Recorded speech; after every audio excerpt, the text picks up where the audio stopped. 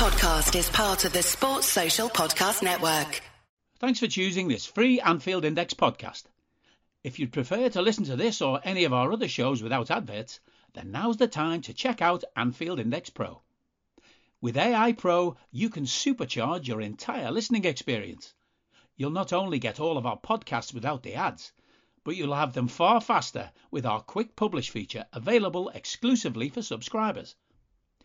AI Pro also puts you in the heart of our sound studio, with an option to listen to many of our shows live and interact with the podcasters in real time as the shows are recording. Upgrading couldn't be easier. AI Pro is available on all popular podcast platforms, and we have our own apps for Apple and Android. Just head on over to AnfieldIndexPro.com and get started today. Hello and welcome to your World Cup Daily. I'm Dave Hendrick, joined as always by Mr. Carl Matchett. How are you, sir? Cold. Yes, it is a very cold Wednesday morning as we podcast to you. -3 where I am, -14 where Guy is, and probably about the same as where I am, where Carl is. So, we are here to discuss last night's game between Argentina and Croatia and tonight's game between France and Morocco. Carl Matchett, Argentina were, I think, absolutely outstanding last night and won 3-0, a Lionel Messi penalty and 2 goals from Julian Alvarez, smacking Croatia's bottom and sending them home, ending their dream and likely ending this era of Croatian football. Yeah, couldn't agree more. I thought it was a very, very, very good setup from Argentina. I think the game panned out in terms of open play pretty much as I expected. Lots of possession for Croatia, lots of intense defensive work from Argentina, but in really, really comfortable ways. I think the midfield worked so hard that they made it very comfortable for the rest of the team. Probably include Alvarez in that as well, to be fair, because he did get through a good amount of work. But basically the setup and where Argentina worked in the first half in particular allowed them to keep Croatia exactly where they wanted them. And they, we know what Croatia are in attack. They don't really have too much in the way of real individual quality, real individual creativity. So it became very, very tricky for them to make anything at all. And Argentina do have that in attack. So I think they knew very, very well that they were going to get chances. One, because there would be moments that they could react quicker than Croatia's midfield did defensively. And 2, because their attackers individually are better than Croatia's defenders. Obviously, a couple of direct times leading to the goals proved exactly that. But moreover, I think this was just a better setup for Argentina for the game, whereas Croatia just played the way that they have done all the way through the tournament. And it's been fine for them. It's allowed them obviously to get very, very deep into the World Cup again. But in a game where they came up against a tricky situation, they just had nothing else.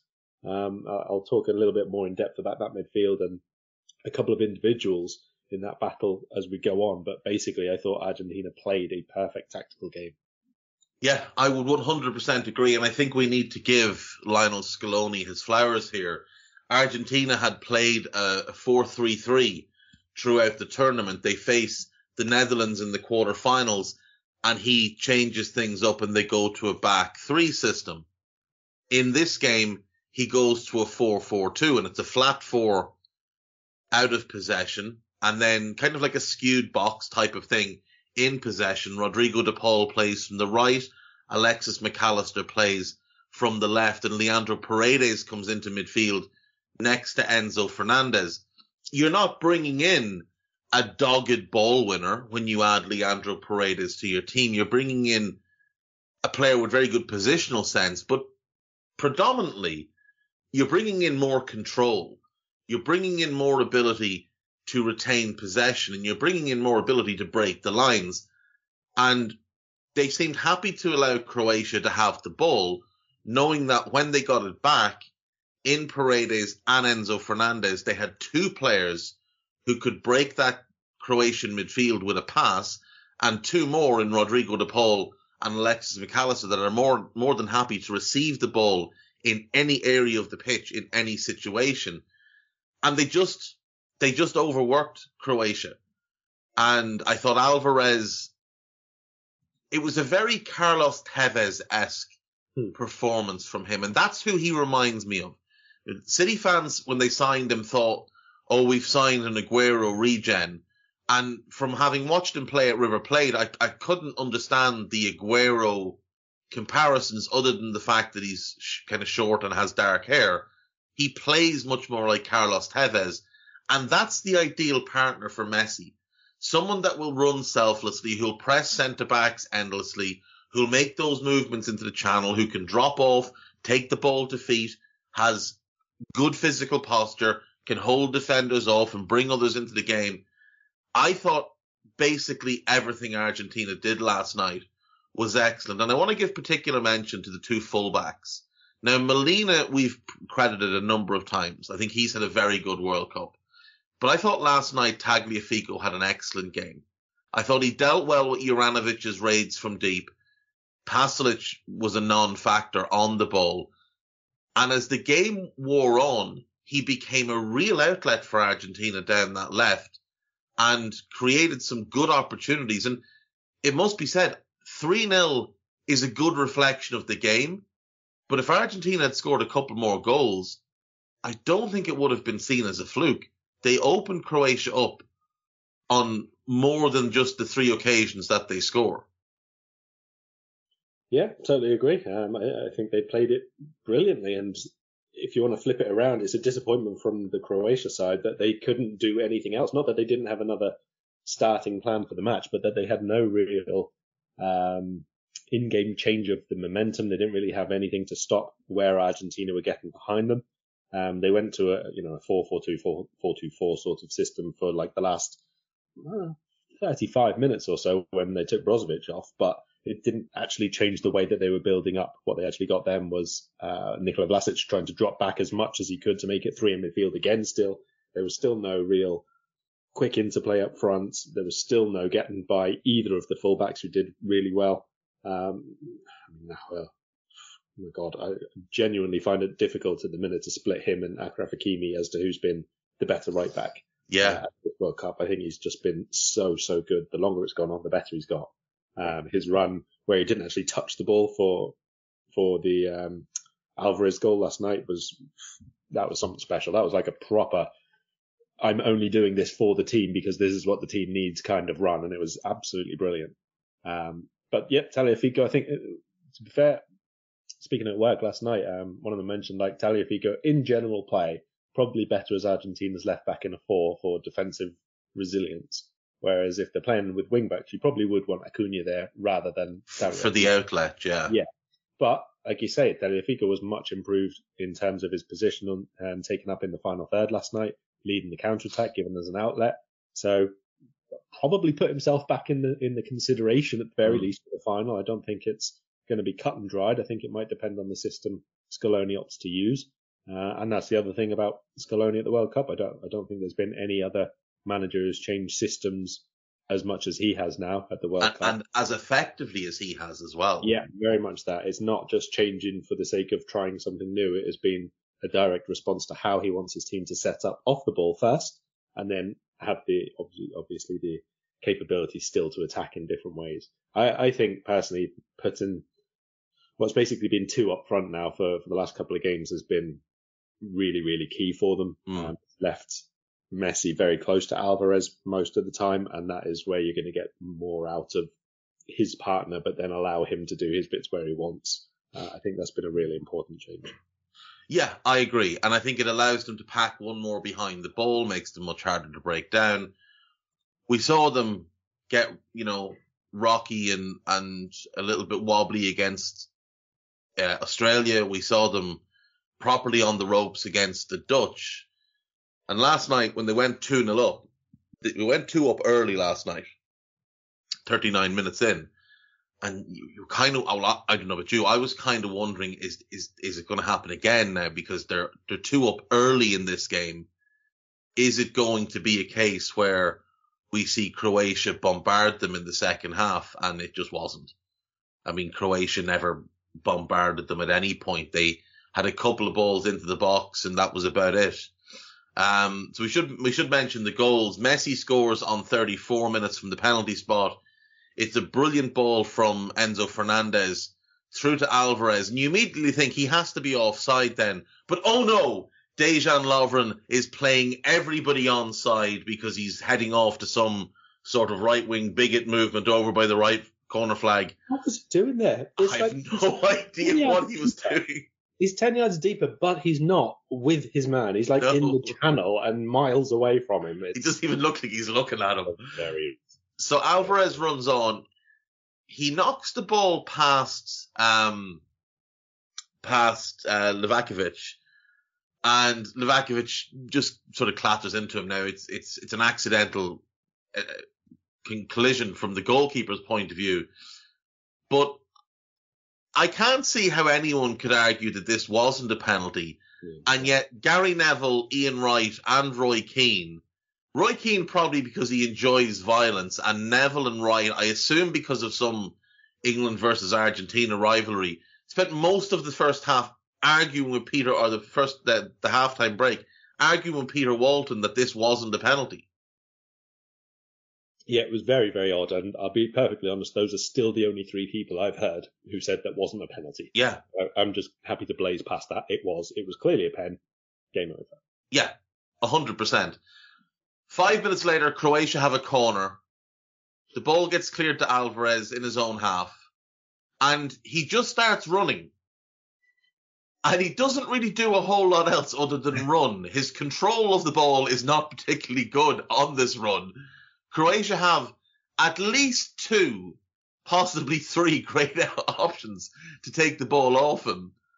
Borna Sosa, who I think was at fault for the Neymar goal in the game against Brazil with just weak, poor defending, with some of the weakest defending you'll ever see. Now, whether he was scared of giving away a penalty or not, I don't know. But this was appalling. And it was no surprise when he got hooked quite early. Alvarez bundles his way through, and then knocks it past the goalkeeper to make it 2-0. Sosa, before that goal went in, had 2 moments up the other end of the pitch, attacking moments, where he did the swingiest swinger of all swinging right boots, trying to either cross the ball or shoot. And it's quite clear, fair play for having a go, but he doesn't have a right foot. You can see by the way he was standing, the way he shaped his boot, the way he sort of just put it in the air and hoped for some contact with the ball. And then he's done the exact same thing here with the defending. That's what he's tried to do, is clear it with his right foot. And his balance is all wrong, his coordination's all wrong, and obviously the touch on the ball was barely anything at all. It was one of my favourite straight line runs goals. You can see these compilations on YouTube or Twitter if you like them. Just find these old random goals where people pick up the ball and it looks like they've run a long way or done a lot because they go past a lot of defenders. But actually all they do is run in a straight line and end up scoring. And this was another addition to that collection. Yeah, just proper bustly runs. Roy Keane was delighted with this goal. He loved this goal. Then there is a moment of absolute genius for the third goal. Messi picks the ball up on the halfway line, and as he goes to take on Gvardiol, I'm going to hammer him again here. Lovren is about 3 yards behind Gvardiol, and Lovren drops off. You would think he drops off to pick up Alvarez. So Messi takes on Gvardiol and sends him one way, goes back the other, and then goes back the other way and dances into the box. And it's a very messy move and it's very fucking pretty. And he feeds it back to Alvarez, and Lovren is just nowhere to be seen. He's just evaporated into thin air. It is very Dejan. It is just appalling defending. Gvardiol will be the one that people remember because he's the one Messi rinsed, but his buddy did him no help at all. And Alvarez has a very, very simple finish. He won't score 2 easier finishes than the 2 goals he gets last night, but the effort he puts in and the effort Messi put in on that goal, they're both, this is a special goal because of what Messi did, but Alvarez's work ethic is what gets him the 2 goals. It's not any great footballing ability. it's a desire and an appetite for work. Yeah, I thought it was excellent. I mean, Lovren, to be fair to him, did a really, really good job of making sure that nobody could just stand on the post and tap it in. Other than that, nothing, I'm afraid. That was so unaware. What's he doing? He's cutting off a ball to where nobody is. He's cutting off a ball to where the goalkeeper could pick up anyway. He's cutting off nothing other than if Messi decided he's cutting off the goalkeeper's line of sight as well. Rubbish. The thing is that not once did he look. That's what really annoyed me. And to bring the others in as well, none of the midfielders tracked that run either, because he's run past two. He's run off Lovren, but then run past two more, and then just waits in the right area, really. And it's still a good cutback because everyone's then crowding towards Messi, trying to, stop the run, get behind Guardiola, block off a cutback, and he still puts it, I think, almost through one player's legs. So the fact that it was a very, very good run and assist from Messi, and it still doesn't rank in his top, probably 50 assists or something like that, says quite a lot about him, to be fair. I just want to, before we move on from this, I just want to quickly touch on that midfield. I really liked what Scaloni did, basically from that flat 4-4-2 starter. They went basically 2v1 every single time that one of the Croatian midfielders got the ball. And it was a case of, if it's with, let's say, Modric to start with, then it would be Alexis and Enzo sort of converge on him as a two and force him. They weren't really getting too much in terms of tackling or, trying to really, really press. It was just about guarding what areas they were playing in, forcing them basically to go square or to go back. And they were making him make the pass they wanted him to make. Yeah, that's all it really was. It was just shepherding them into not too much threatening areas. And in fairness, Modric didn't actually get as much of the ball as you might expect when Croatia had 60% possession, to be honest. They did a really, really good job of making him just shuttle it sideways, and then the next one would go in and it would be 2v1 again. So if it went, let's say, central to Brozovic, then Enzo would already be central and Paredes would step out and it would be those two on him and it would have to go again. And that's what they kept doing all that first half.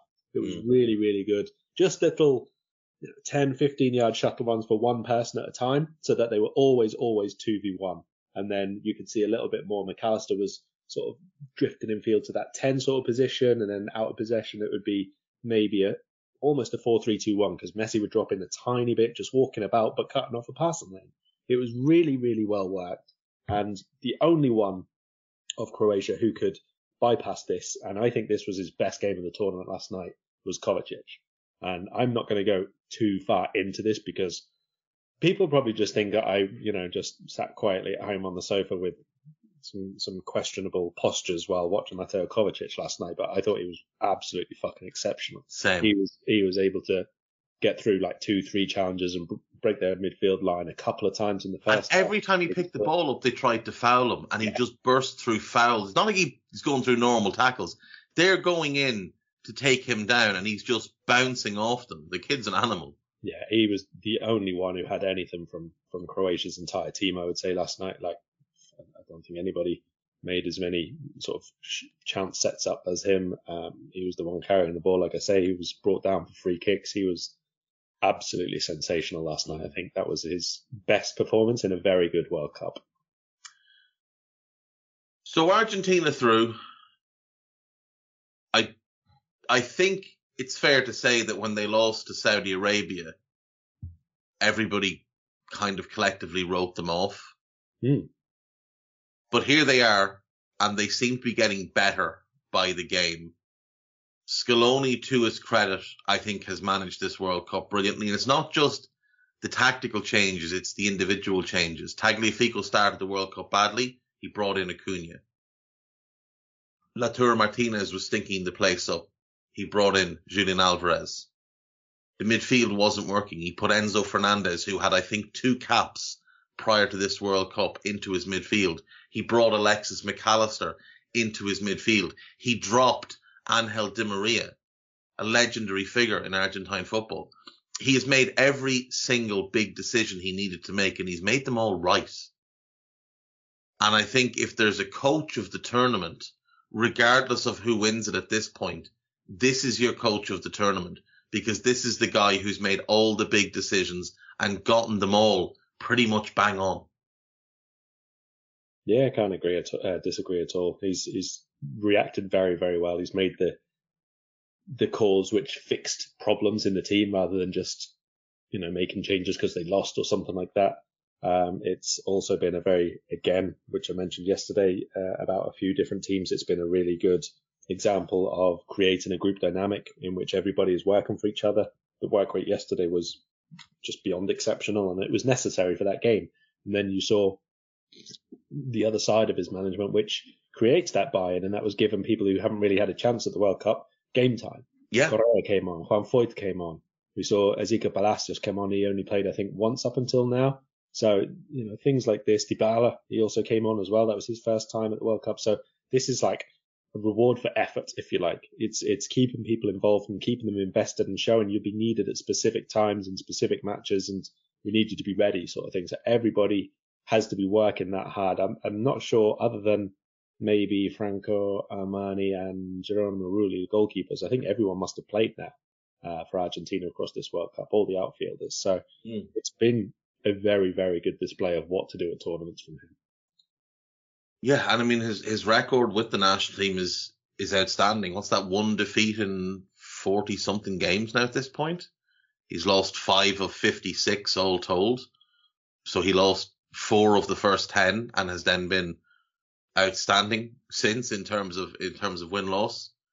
You can't ask for much more, and he's not the sexiest manager at the tournament. He's not a big name, but he's very adaptable. And like you said, he's getting the team to buy in, and he's getting the big decisions right. So credit to him. I loved last night's performance because there was a lot of Diego Simeone-esque bastardry about the midfield, about, you're not going to go by us because we're going to foul you, and we're going to make you play where we want you to play, and you're going to get fuck all. So shout out to Christian Romero, who really, really should have been booked about 10 minutes in, got away with it, and just continued to kick the life out of every Croatian that came near him. I thought it was magnificent. So Argentina are through to Sunday's final. Croatia will go and play on Saturday in the 3rd and 4th place playoff. They'll play to win. They'll play for pride because, I mean, look, you finished 3rd of the World Cup. It's a hell of an achievement regardless of who you are. And if you're a country with 4 million people, fair play. We will find out tonight who will play Argentina and who will drop into that 3rd and 4th place playoff when France take on Morocco. Carl, France came into this World Cup as favourite or joint favourite along with Brazil. They got through the group without much fuss. They hammered Australia. They beat Denmark. They did lose to Tunisia in a game in which they rotated heavily. Steve Mandanda, who's 90, played in goal. From there, they knocked out Poland. Then they knocked out England. And here we are. Morocco came the hard way to this point. They drew with Croatia. They beat Belgium. They beat Canada. They took on Spain, dragged them to penalties, and showed bigger cojones. They took on Portugal, got themselves a goal, and said, come and beat us. And Portugal weren't up to the task. This Moroccan team is built on an outstanding defensive structure, a structure that has had to withstand the fact that they lost Mazraoui and Agard for the last game. They lost Saiss midway through the last game. They've got Amrabat playing with painkilling injections in his back. And they've got a right back in Ashraf Hakimi who has just decided he's the best right back on the planet and dare anybody tell him otherwise. But it's not just them. It's Anauhi in midfield. It's Boufal as an outlet on the left. It's Ziyech as an outlet on the right. It's En-Nesyri up front. It's Bono in goal. The whole team have been absolutely tremendous, and there's a togetherness here that's very similar to what we saw from Argentina last night, but without that one little magic man that just makes everything click. They have found a way to make this click, though, Carl. They are unbeaten in the tournament, unlike France, and they have not conceded a goal by an opposition player yet. Yeah. Which is just staggering. And it's not just that they haven't conceded a goal. Like, they went to a penalty shootout and none of the opposition players scored a goal in that, which is ridiculous. Yeah, it's been unbelievable effort from them already, to be honest. It's been history making, not just for themselves, but furthering Africa's footballing history and heritage at the World Cup as well. They've done not just more than was expected of them, but more than was thought possible of them, I would say, already by getting to this point. I don't honestly know what more to say about Morocco. It's been such a bodies on the line experience from watching them in the knockouts, but they've also not just done that. They've been so committed to getting people forward at different times and making sure that they can have that outlet and making sure that they attack in matches as well. It's not just we're defending and getting to penalties. It's not just, let's say like Croatia, like they don't have great attacking intent. And I think Croatia were far more happy to just not score a goal than Morocco have been. I think Croatia were perfectly keen to just have the ball, bide their time and see if something happens. And if it does, cool, we'll try and score a goal. If not, we're confident that we got the stamina to go to extra time, that we've got the mentality to go to penalties if we need to. I think this Morocco team has been more adventurous and attack-minded than than Croatia were, for example. But at the same time, they defend in a very different way. They don't just defend by having the ball. It is much more about energy and diligence and organisation and making sure you're doing your job and trying to do the job of the person next to you as well and helping them out. It's been unquestionably the biggest team effort at the World Cup. Without doubt. And what they've done here is they've had a real next man up type of mentality. So during their games, you'll often see the number 8 swapped out. 2 new players come in and the level doesn't drop. The intensity doesn't drop. The work rate doesn't drop. You'll see one, often both of the wingers drop out of the team. And what happens is the quality goes away, but there's more work put in. And in defence, I mean, all you need to do is look at that last game that they played. Up against Portugal, Mazraoui, who's been excellent in this tournament, maybe the best left-back in the tournament, out. Agard, who had a real case for being the best centre-back in the tournament, out. But Allah comes in at left-back, and Yamek comes in at centre-back, and they just carry on regardless. And then during the game, Romain Saiss gets injured, and Ashraf Dari comes on, and the level doesn't drop, the work rate doesn't drop, the intensity doesn't drop. They just carry on regardless because they've got a real belief in themselves, in how they've prepared, in the system that their manager has put them out to play in. And like you said, they do have that little bit of quality going forward. And in Youssef En-Nesyri, they have a real goal threat. Now, he's come into the tournament in iffy form, but we've seen him in the past for Sevilla be a very, very good number 9. And the goal he got against Portugal, I'm not sure I've seen a human being who's not an NBA player jump that high. Like he was head and shoulders above everybody. Yeah, I think that there's been a huge number of very impressive individual displays within this team component. I think nearly everybody has played at their maximum or with some particular cases even above it.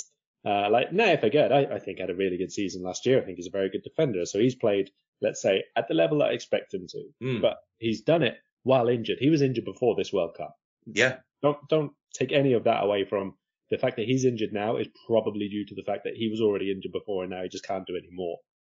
Romain Saiss has played above his level here. Of the level that I've watched him for half a dozen years, this is the most consistent. Or was he being dragged down by Connor Cody? And Willy Bolly. And Willy Bolly, yeah. It's actually possible, yeah, now thinking about it now. But the partnership that they had, I've said this a million times, partnership is everything. And those two were sensational. And they covered for each other and they did bodies on the line for each other and they were like smothering grenades for each other all the way through this tournament. It was brilliant to watch. But that's been the case all over the pitch. Like Amrabat, I think has been really, really good most of the time. But I also think that he's getting a bit more attention than, let's say, Unahi in midfield because, one, people are a bit more familiar with the name and maybe he plays for a bit bigger club or maybe he's a bit more recognisable name because there's been another Amrabat. I'm not really sure what the story is, but I don't think there's actually too much between those two, for example. I think Amrabat's been excellent. Don't get me wrong, but I just think others. But Unahi has been. Yeah, he might be like one of the breakout stars of the tournament. Alvarez is probably taking that mantle because he just scored 2 goals in a semi-final. But Unahi, from game 1 onwards, has been, for a player that I think most people wouldn't have been all that familiar with. He plays for Angers. He's only 22. He's still a pup. He has been, like, his work rate is unbelievable. And you're right about the fact that the Amrabat name is what's familiar, because I've seen people say, oh, I really liked Amrabat when he played for Watford. It's his brother, wasn't him. He's a bit of a big role as well. Yes, his brother's 35 and retired. Well, he's not retired. He's playing club football. He's retired from national team football. I bet he regrets retiring 3 years ago from the national team. Yeah, it's been an excellent thing, but leaving aside even the fact that it's France, who we haven't even spoken about yet, and I think that that's fair because everybody knows at this point who France are, who they are, yeah, what they're going to do, and how they're going to line up, barring any injuries. And on that point, Upamecano and Rabiot were the two who missed training on semi-final day number 1. So whether they are fine and play or not, we'll see. But they're the only 2 likely changes. Upamecano missing out might not be a bad thing. Yeah, it depends who they put in instead. But Morocco, I think, they might be missing too many this time. Like, we're looking at 3 who would definitely be starting, 1 who's played a massive role, and another off the bench who lets them continue that energy and effort. Give me the list. Give me the list of who's missing. So Teged and Saiss are very, very likely both out from centre-back. Mazraoui, well, he didn't play the quarter-final because of a hip flexor injury, so whether you can recover from that in 2-3 days, we'll see. But that's 3 out of the 4 starting defenders if he doesn't play. Sabiri is a doubt as well, who's been obviously important in midfield for them, and Walid Chidera was sent off in the last game. Yeah. That is rough. That is very, very rough. It feels like they need one of the centre-backs to play just to have some familiarity, some continuity in there. Ali Meek played quite well against. He did. No, he did. Absolutely. Very good. But again, it is that continuity and the partnerships and the understanding and everything else. I mean, don't get me wrong, a place in the World Cup final is a pretty good motivator for people to be committed. I don't think that Morocco. Oh, these boys are going to be like that. These boys are going to work their asses off. It's just about whether or not they have the required quality. But look, it also comes down to how their opponents play. And if France have an off day, even a reduced Morocco team, a full strength Morocco team, I think push France regardless, because look what they've done in the competition. They deserve that respect. But even if they're reduced to, only having 7 of their or 8 of their first choice starters, I still think they can give France a really tough game if France aren't 100% on it. And the French looked a little bit tired against England. And if there's no Rabiot, I think that's a big blow. Now, they do have, say, they could bring Camavinga in there, though he hasn't played a lot in this tournament. I think his only appearance came at left back. But he is a like for Rabiot. And if Upamecano's out, they bring in Ibu, and that's actually an upgrade.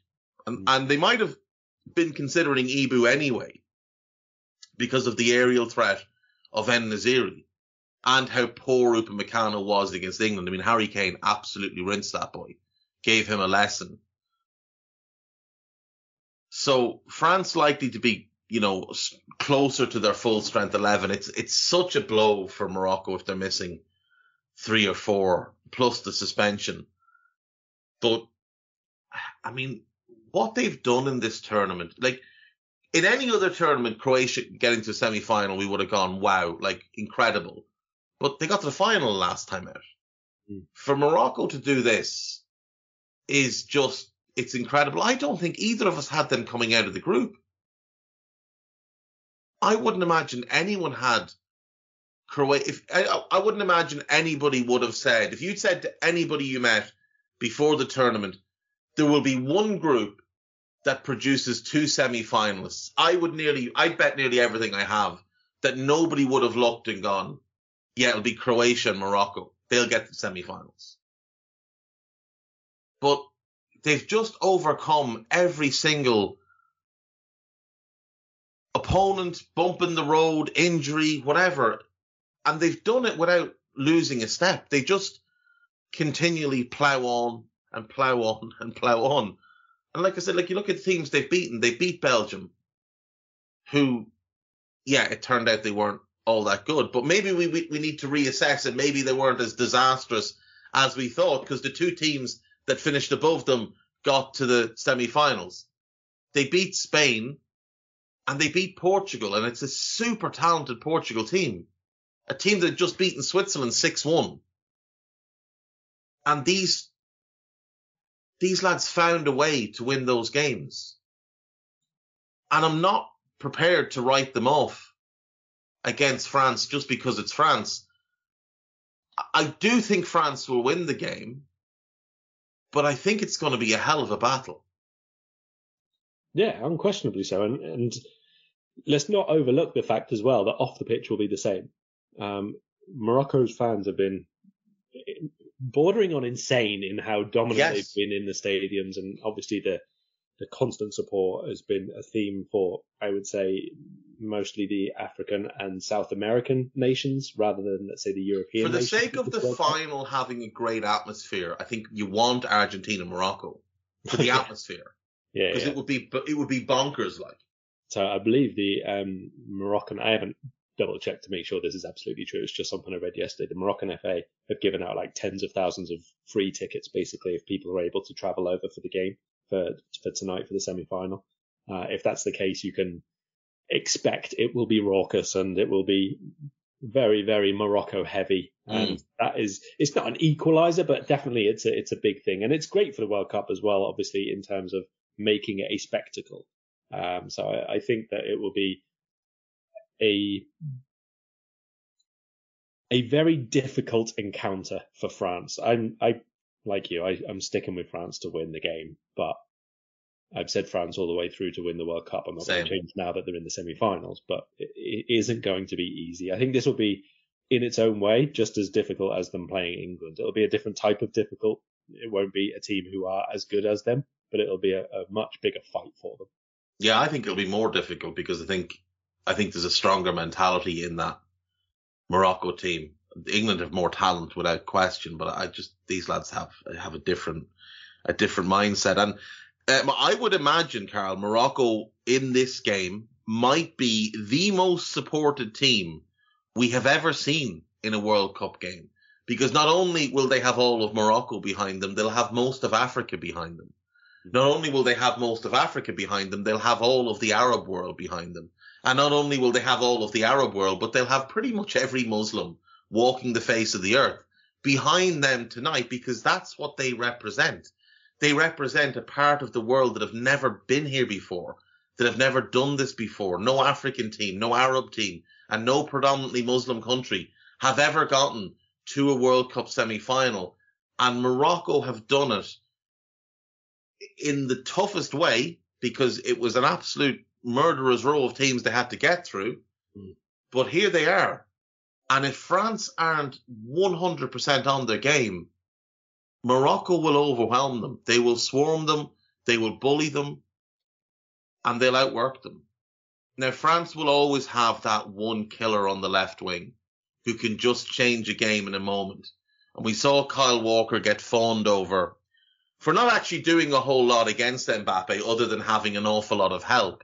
But Mbappe was the one who created the first goal by cutting in from the left into the centre and dragging some of the defenders with him. All while Kyle Walker, by the way, was out of position. And the one time Mbappe took Walker on 1v1, he absolutely rinsed them and created a really good chance for Ousmane Dembele.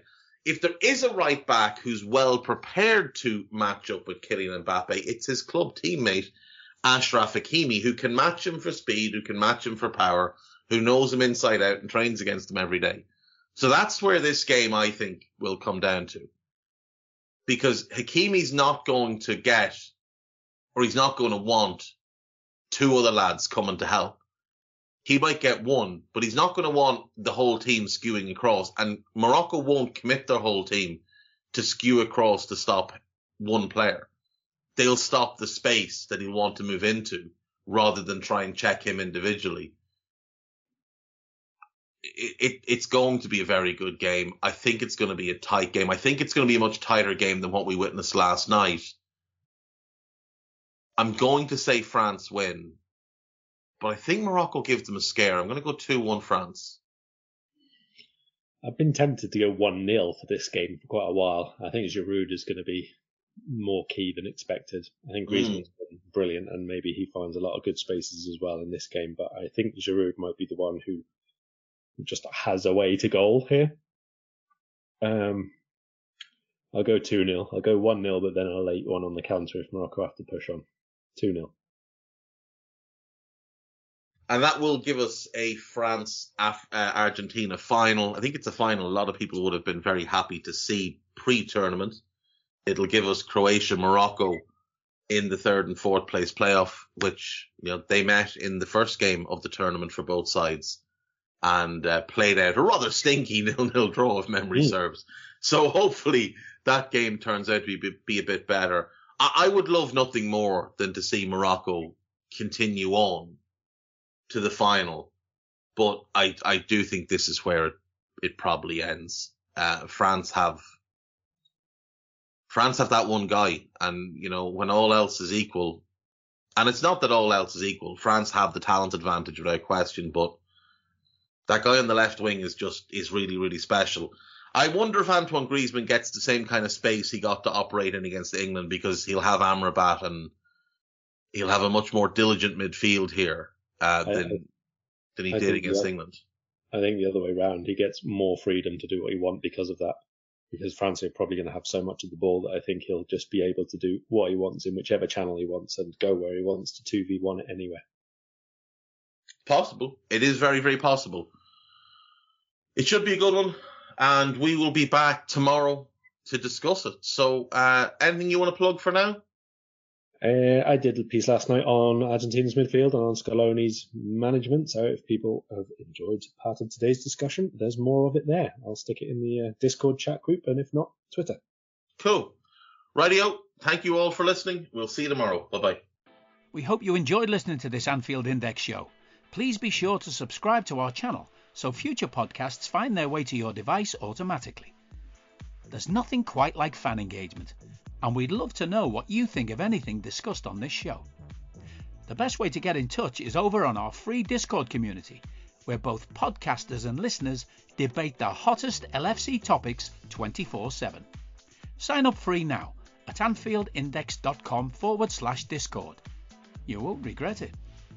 You can also follow us on Twitter at Anfield Index and find us on Facebook by searching for Anfield Index. Oh, and before you go, we'd love it if you could leave us a 5-star review on your favourite podcast app. It only takes a couple of seconds, and it means the world to the people who create these free shows. Sports Social Podcast Network.